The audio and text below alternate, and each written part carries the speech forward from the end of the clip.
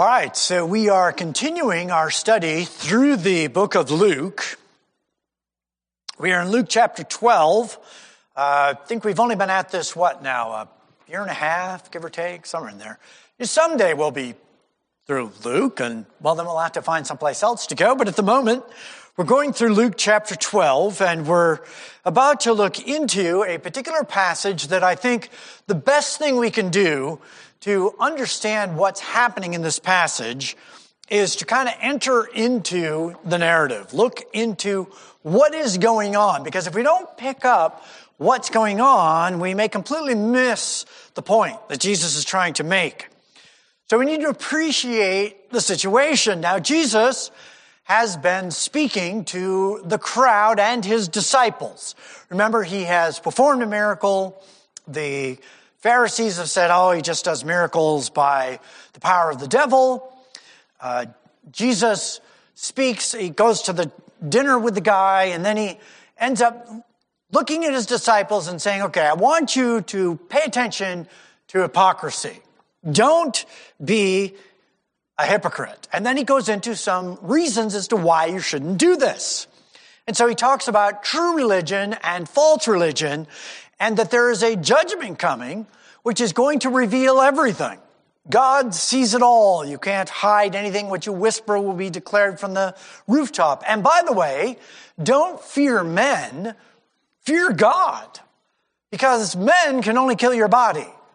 But you need to fear God who can not only kill you in this life, but cast you into hell for eternity.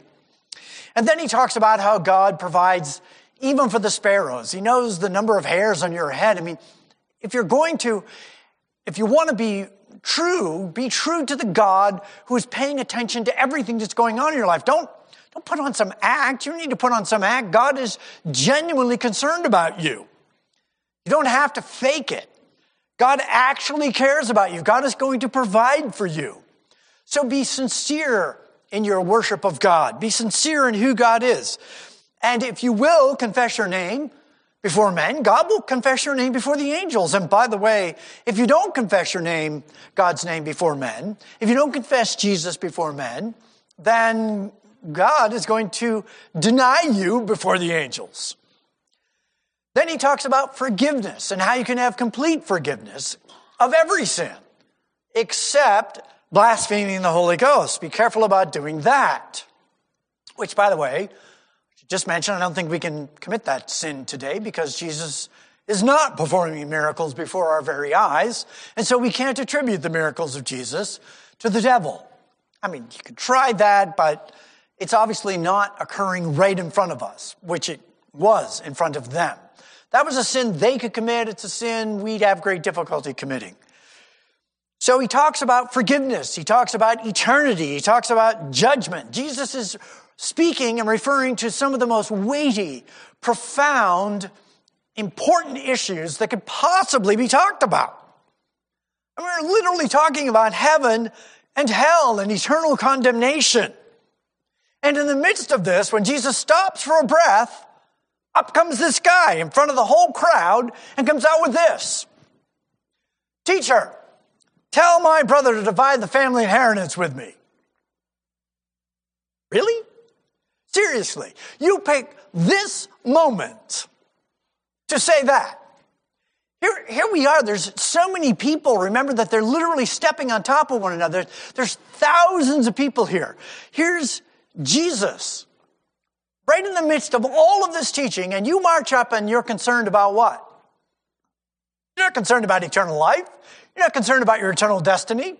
You're not concerned about forgiveness or heaven and hell. You come to Jesus at this moment for this? This is, I think, a little bit like Martha coming to Jesus in the midst of his teaching. Although this is much worse. But still, it's the same kind of thing. Martha shows up, and instead of listening to the teaching, it's like, hey, Jesus, will you tell Mary to get to work here? Tell her to get back to work. This guy is that on steroids. This is like, wait a minute. Jesus is here speaking about the kingdom of God, about a right relationship with God. You couldn't talk about more important things.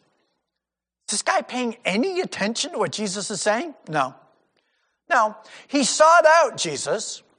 He looked for Jesus. Let me go find Jesus. All right. So you found Jesus, and what? Well, I'm going to push Jesus into some role I want him to fulfill. Jesus is going to become the Savior I want him to be. He's going to do what I want. He's going to meet my needs. He's going to fix my problem. Really? You know, this is a guy who it's like he rushes in where angels fear to tread, right? He's going to march right up to Jesus, and after all that Jesus has said, all the things that Jesus has been talking about, he's going to walk up there and go, you need to tell my brother to share the inheritance with me. Wow. That's what you hunted Jesus down for. That's what you went out of your way to go find Jesus, get in front of this crowd of thousands that are so packed in that they're stepping on one another. You make your way to the front of this crowd so that you can find Jesus to make sure your brother gives you stuff. That's it, huh? That's all you got. So what is Jesus' response? Jesus says to him, man, who appointed me a judge or an arbitrator over you? You know, this word man, this is not a good way to be referred to. This is kind of like, hey, buddy, come on, pal.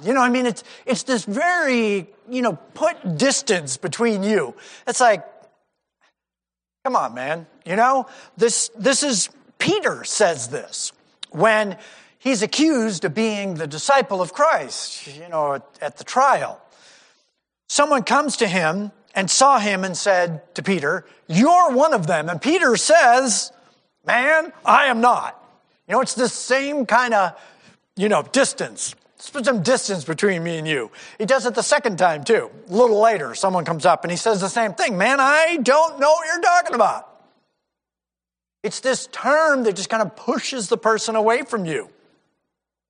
So Jesus looks at him, he's like, in the common vernacular, hey, buddy, who made me a judge or an arbitrator between you and your brother?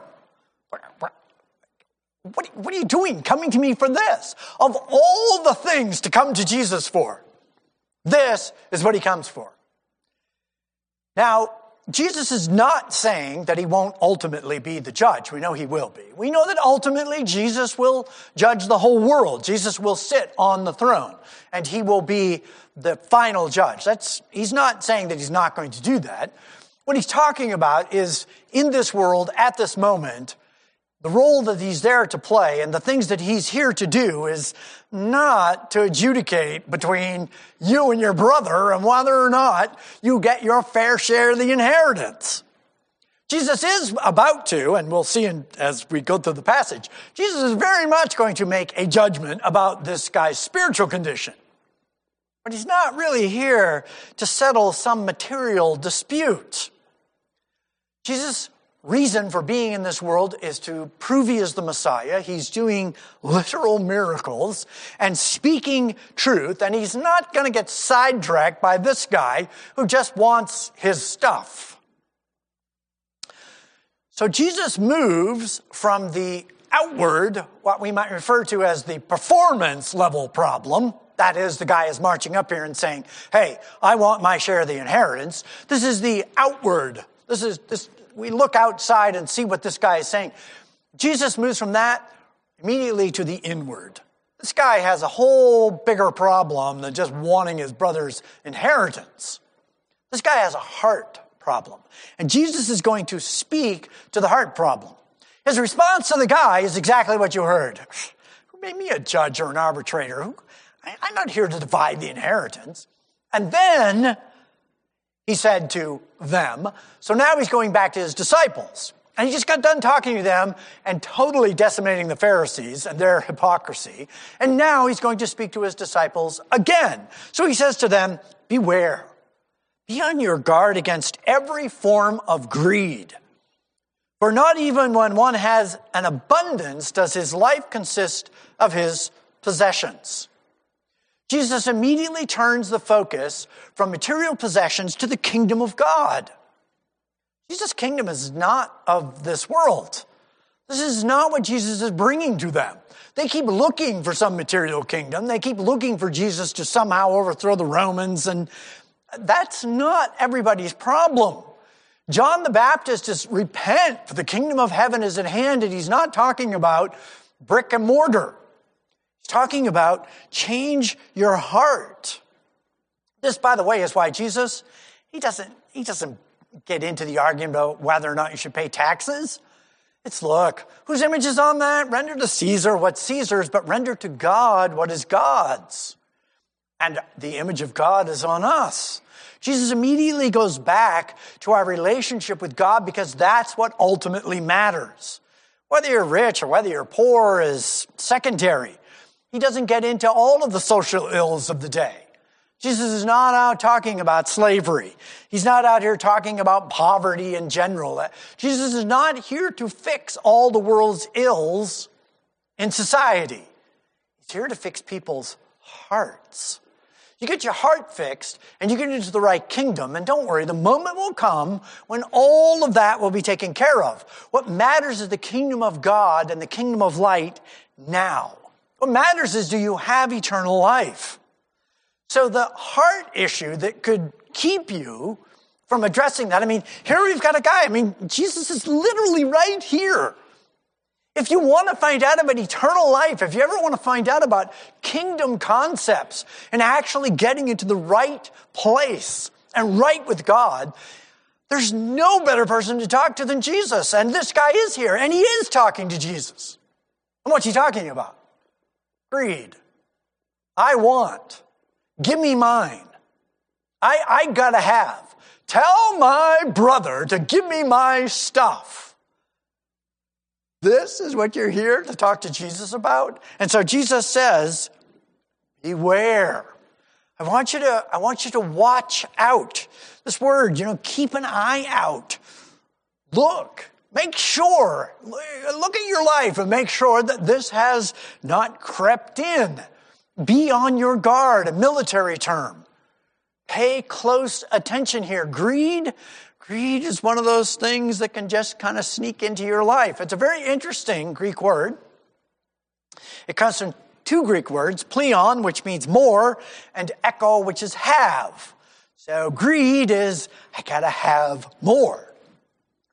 The question is, well, how much more? Just a little more than I'll ever get, right? That's the problem with greed. No matter how much you get, it's never enough. This word is used multiple times in classical Greek and the ancient Greek. There's a variety of ancient documents we have. This word is never used in a positive sense. This is always bad. This is a word that you don't want to be assigned to you. And I could preach the whole sermon on this, but I'm not going to. Jesus says every form of greed, there's lots of ways greed can creep in. He mentions material, and that's what the passage talks about, so that's where we're going to go with it. But there's all kinds of greed. There's all kinds of appetites. There's all kinds of things that we can desire. There's multiple ways to be insatiable and to have this desire, this covetousness. I've got to have. And there's material things, but there's plenty of other things that you can be greedy for. But we're going to talk about material things because that's what the passage is. So this is what Jesus is going to talk here. Remember, the bigger theme is religious hypocrisy.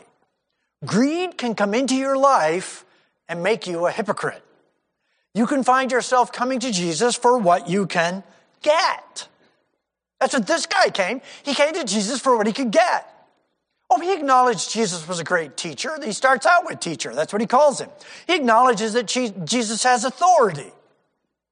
He acknowledges lots of good stuff about Jesus. But he's only coming to Jesus for what he can get out of it. The problem with greed, the problem with coming to Jesus for this kind of stuff is that it never works. Greed is never satisfied. Ecclesiastes 5:10. He who loves money will not be satisfied with money, or he who loves abundance with income.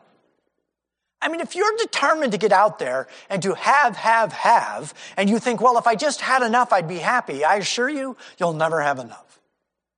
You either are happy right now with what you've got, or you're going to be dissatisfied. And it doesn't really matter how much more you get. Now, God doesn't have a problem making people wealthy. There's any number of folks who have, through wisdom and good planning, good stewardship, have managed to collect considerable wealth. God doesn't have a problem with that.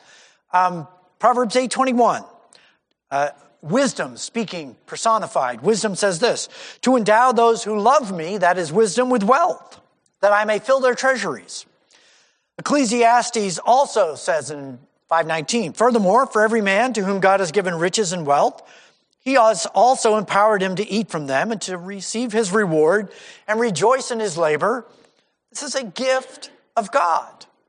God doesn't have a problem with us having wealth. That's not an issue, which is good, given that we all live in America and look at most of human history, we live better than kings. So, I mean, I'm glad that God is not condemning us all just for having wealth.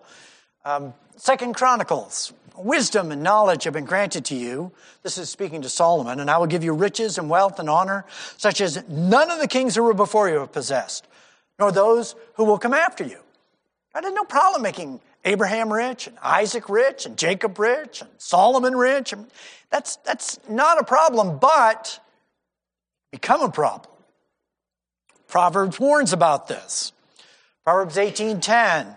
The name of the Lord is a strong tower. The righteous runs into it and is safe. A rich man's wealth is his strong city, and like a high wall in his own imaginations. Before destruction, the heart of a man is haughty. Humility goes before honor. So God, if you turn to God, the name of the Lord is a strong tower, but if you turn to your wealth and say, well, I don't actually trust God, I trust my wealth, watch out. Watch out. The rich man's wealth is his wall, and then he becomes haughty, and that haughty spirit comes before destruction. Proverbs 11:28, he who trusts in his riches will fall. Righteous will flourish like the green leaf. Proverbs 28:6, better is the poor who walks in his integrity than he who is crooked, though he be rich. Proverbs 28:11, the rich man is wise in his own eyes, but the poor who has understanding sees through him.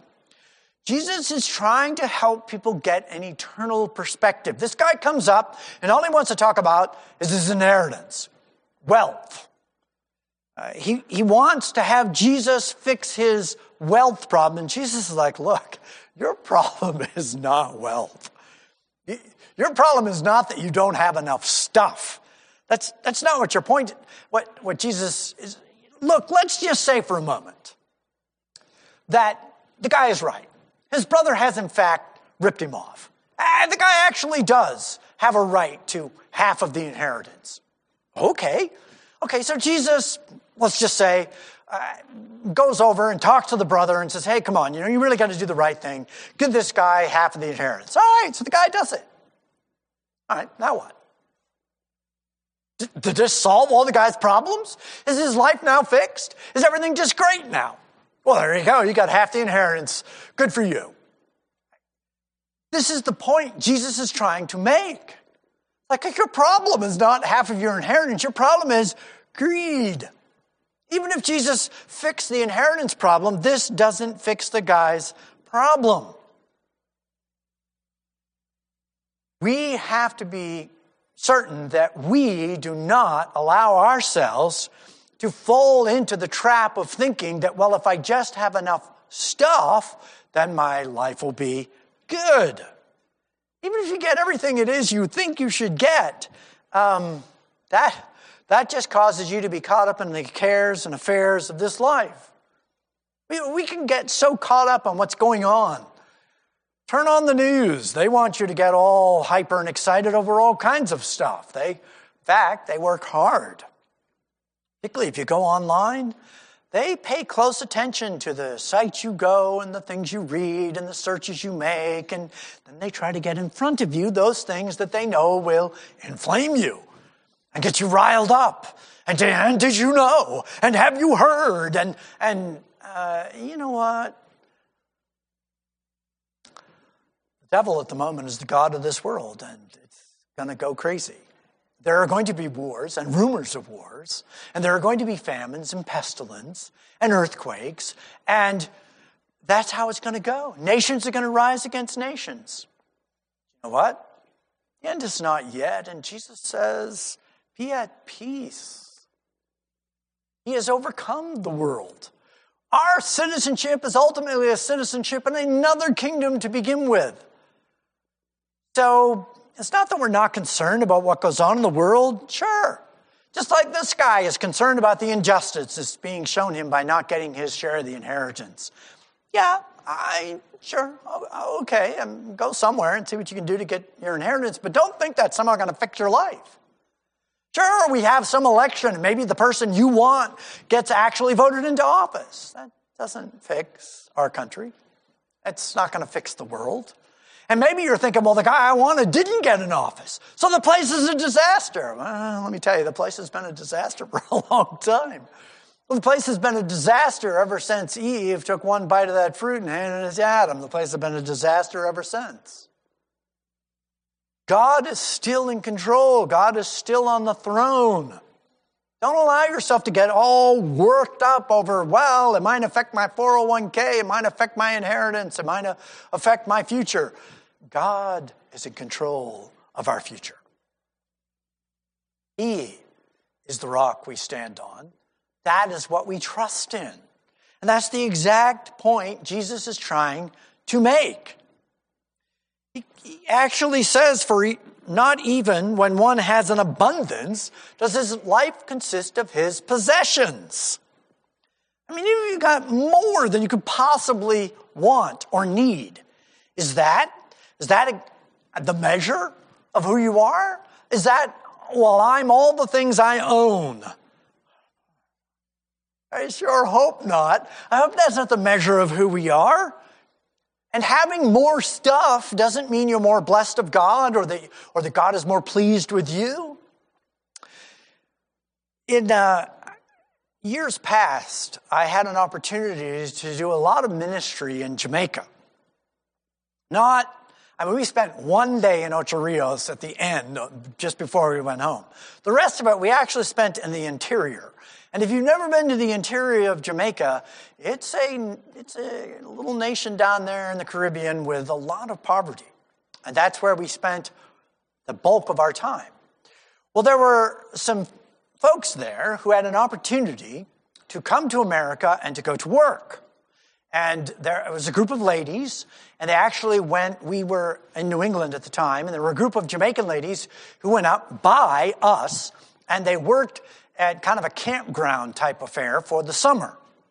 And so they were hired, they worked at less than minimum wage since they were immigrant workers. They did it all legally. They agreed to a certain amount per hour. A bunch of them showed up. And the first thing that happened after they got off the bus, they flew in, they got off the bus at the location, they were brought into a room and informed that the person who hired them is going to be taking $1 an hour from every single one of them for the entire summer. And if you have a problem with that, get back on the bus and go back to Jamaica right now. Needless to say, it was a interesting summer for them. They weren't necessarily treated all that well. But when it was all done, they certainly made more. Even at that, they made more than they would have if they'd have just stayed in Jamaica. And then the time came for them to all get, back on the bus and to fly back to Jamaica. And the ladies from the organization I'm associated with, they knew all these ladies from Jamaica, and several of them. And so when the time came for them to depart, they met with them, and they were great sadness, and they knew that they were all going back to Jamaica to just poverty, to a very lower standard of living. And the Jamaican ladies, they said enough that the Jamaican ladies kind of picked up on, what they were so sad about, and it wasn't just them leaving. And they looked at them and said, "Sisters, let me tell you something. We can't wait to get back to Jamaica. You guys have so much stuff, but you are so distracted by it. You are doing everything in the world around here except worshiping God. We can't wait to get back to Jamaica. We're not going to mess with all this stuff. And we can just worship God. Your life is really not measured by the amount of stuff you have. We tend to think that way. We tend to measure how we're doing based on how much stuff we got. But it's really not a good way to measure our spiritual maturity or our relationship with God. And so Jesus gives this parable. He goes on and says, all right, let me illustrate the point here about greed. Let me read this to you. So he gives a parable saying, the land of a rich man was very productive. And he began reasoning to himself, saying, what shall I do since I have no place to store my crops? Then he said, this is what I'll do. I'll tear down my barns and build larger ones. And there I will store all my grain and my goods. And I will say to my soul, soul, you have many goods laid up for many years to come. Take your ease, eat, drink, and be merry. God said to him, you fool, this very night your soul is required of you.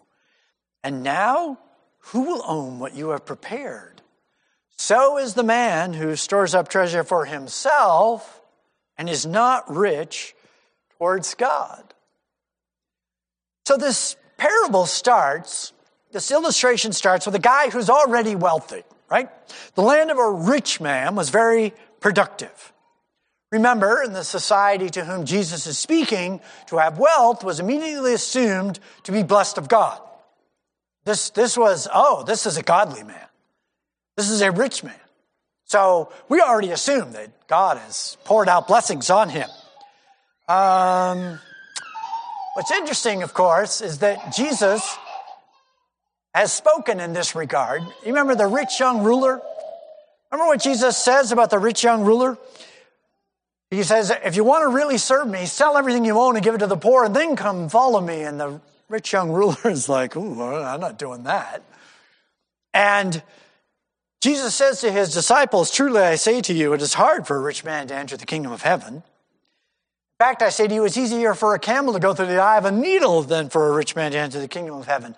And when the disciples heard this, they were astonished and said, well, then who can be saved?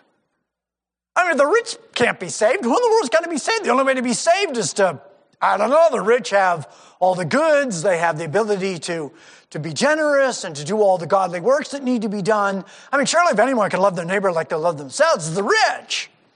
Isn't that how you get to heaven? And of course, Jesus has to help them think this through. And this illustration should help. This guy has just gotten a huge bumper crop. If he's truly godly, he should, in fact, already have in place the habits of giving to the poor. He should be giving a tenth. He should already be generous. I mean, he's a rich guy. So he got this big bumper crop. And what he should be saying to himself is, all right, how do I use this to further the poor? Instead, what does he say? He begins reasoning to himself. You see, what should I do here? Oh, I know what I should do. I should look at all those folks who don't have plots of land like I do, who are not able to, this great season, who knows, the rain was good or the sun shone really not, whatever the conditions were. I mean, that's how agriculture is, right? If you're going to go out and put your stuff into the ground, you're pretty much trusting God to provide you with anything. If you don't get this lesson, just go out and plant a garden. Go ahead. Just go plant a garden and see how it goes. You'll see it's like, oh, Lord, please, Otherwise, who knows? Even if you're like, all right, I watered it and fertilized it. It grew so great. And I looked at it and thought, all right, tomorrow it's going to be perfect. You walk out tomorrow, raccoons have eaten it, the deer have gotten it, the birds are pecking on it. You're like, it's in the hand of God. This is how this goes. So this guy got this huge bumper crop. Look around at all those folks who didn't have an opportunity to participate in the bounty. Give. Oh, no, not this guy. That's not what he's not sitting around trying to figure out how to do that. He's reasoning to himself saying, what shall I do since I have no place to store my crops? Well, how about even just selling them? I don't want to be doing that. I mean, you understand, this is the worst time to sell my crops. I mean, everyone has brought in their harvest. Do you know what the price of wheat is now? I mean, it is at rock bottom. No. Here's what I'm going to do. I'm going to build some barns. I'm not going to sell any of this stuff. I'm going to put it over here, and I'm going to keep it there. And the only people who are selling their crops right now are people who are in debt, people who are too poor to have the ability to store it. You know, the lower rungs of society are the very people who are selling right now at, by the way, rock bottom prices. I'm not selling now. I'm going to tear down my barns and build bigger barns. And then when there's scarcity, then when there's no more grain out there, and maybe a little while after that, then I'll open my barns and I'll make a killing. Now, it's not a crime, by the way. That can be, it could be good business sense. There's nothing wrong with, if you want to, speculating. You can speculate on commodities, feel free.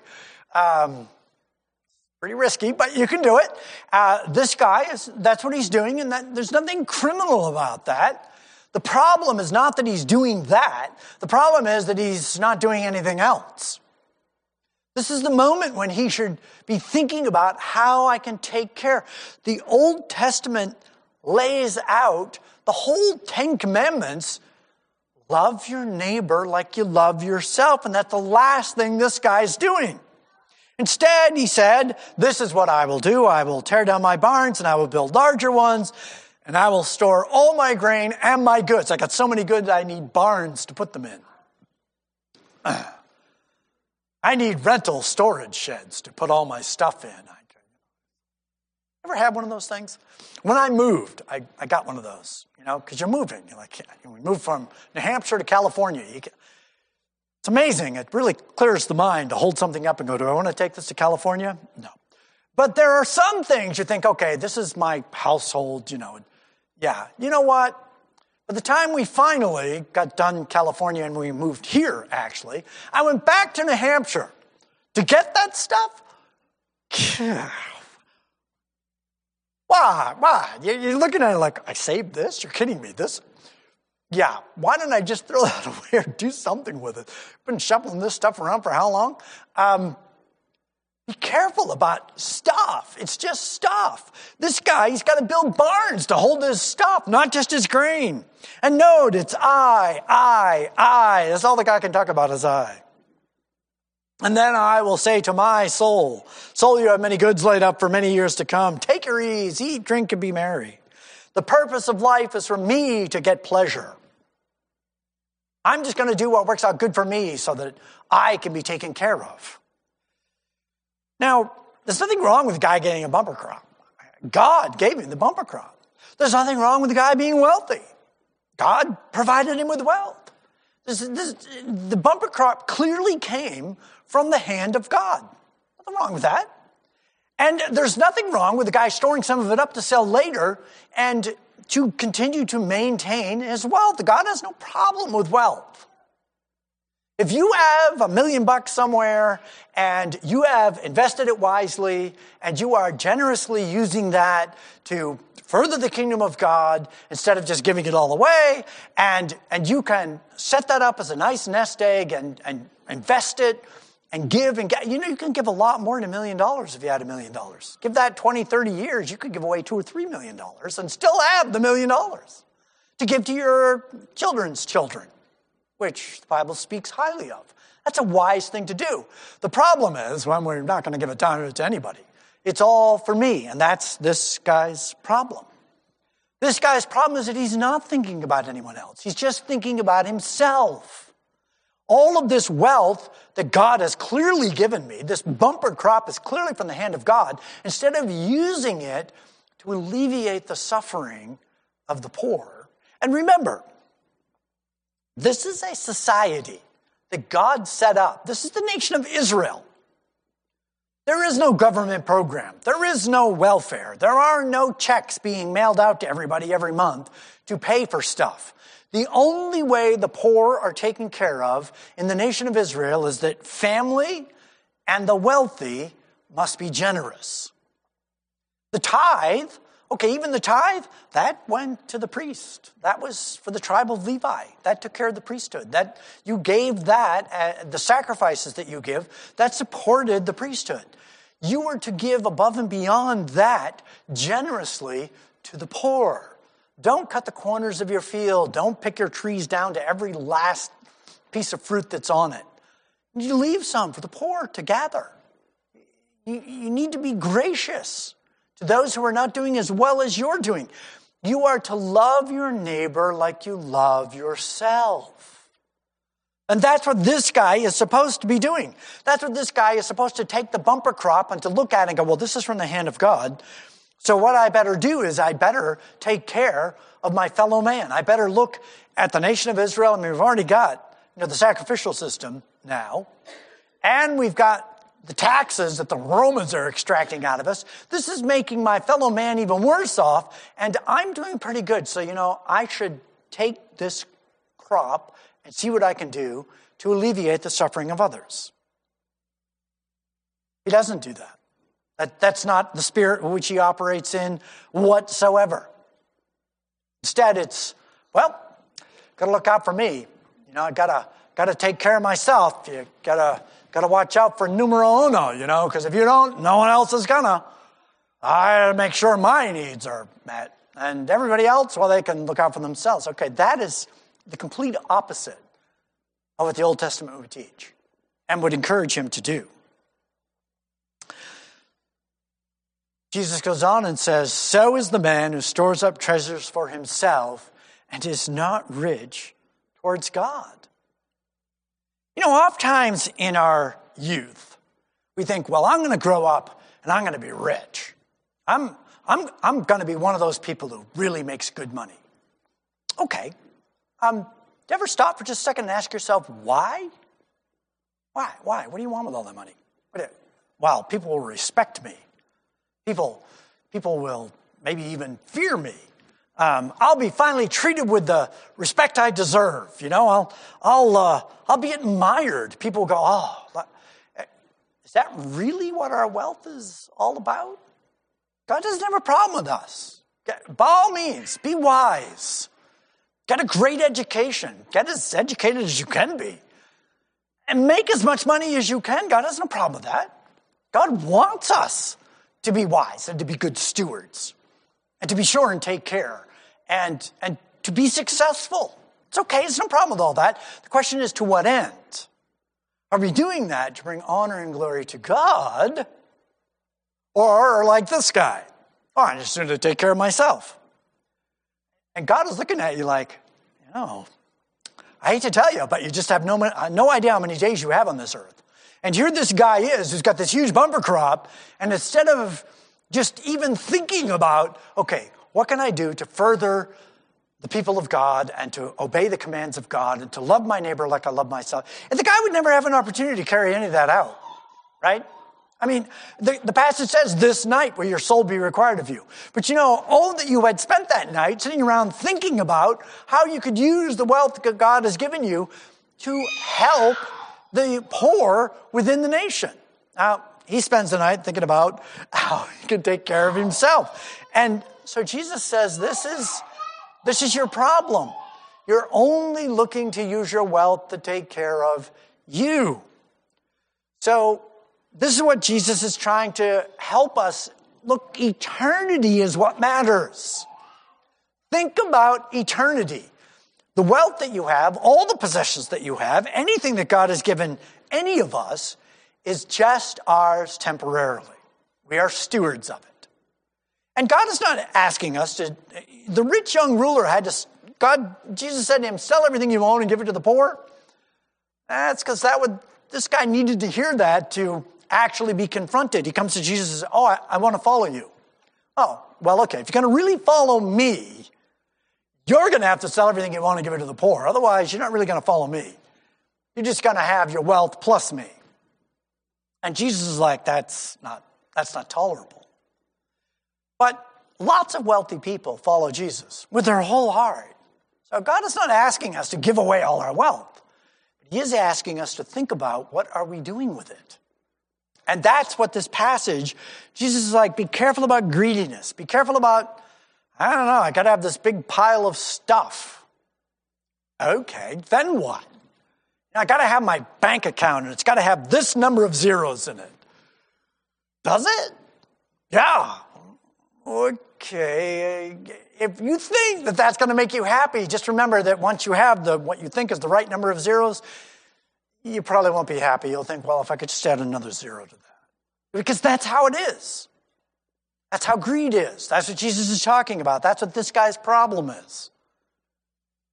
All I want out of life is just a little bit more than I'll ever get. Don't be that person. That's what Jesus is trying to say. Lay your treasure up in heaven. Send treasures on. Support the work of God and the people of God. Find the causes of God. You don't have to give yourself into poverty, but make sure that you're generous, that you're giving. And that when you stand before God, you can look at him and say, I tried to be a good steward of the things you gave me. I tried to use them to further your kingdom. That's what Jesus is talking about here, and helping people recognize eternity beckons faster than you can imagine it's coming. Don't think one of these days. Today's the day. Let's pray. Lord, we thank you that you work in our hearts.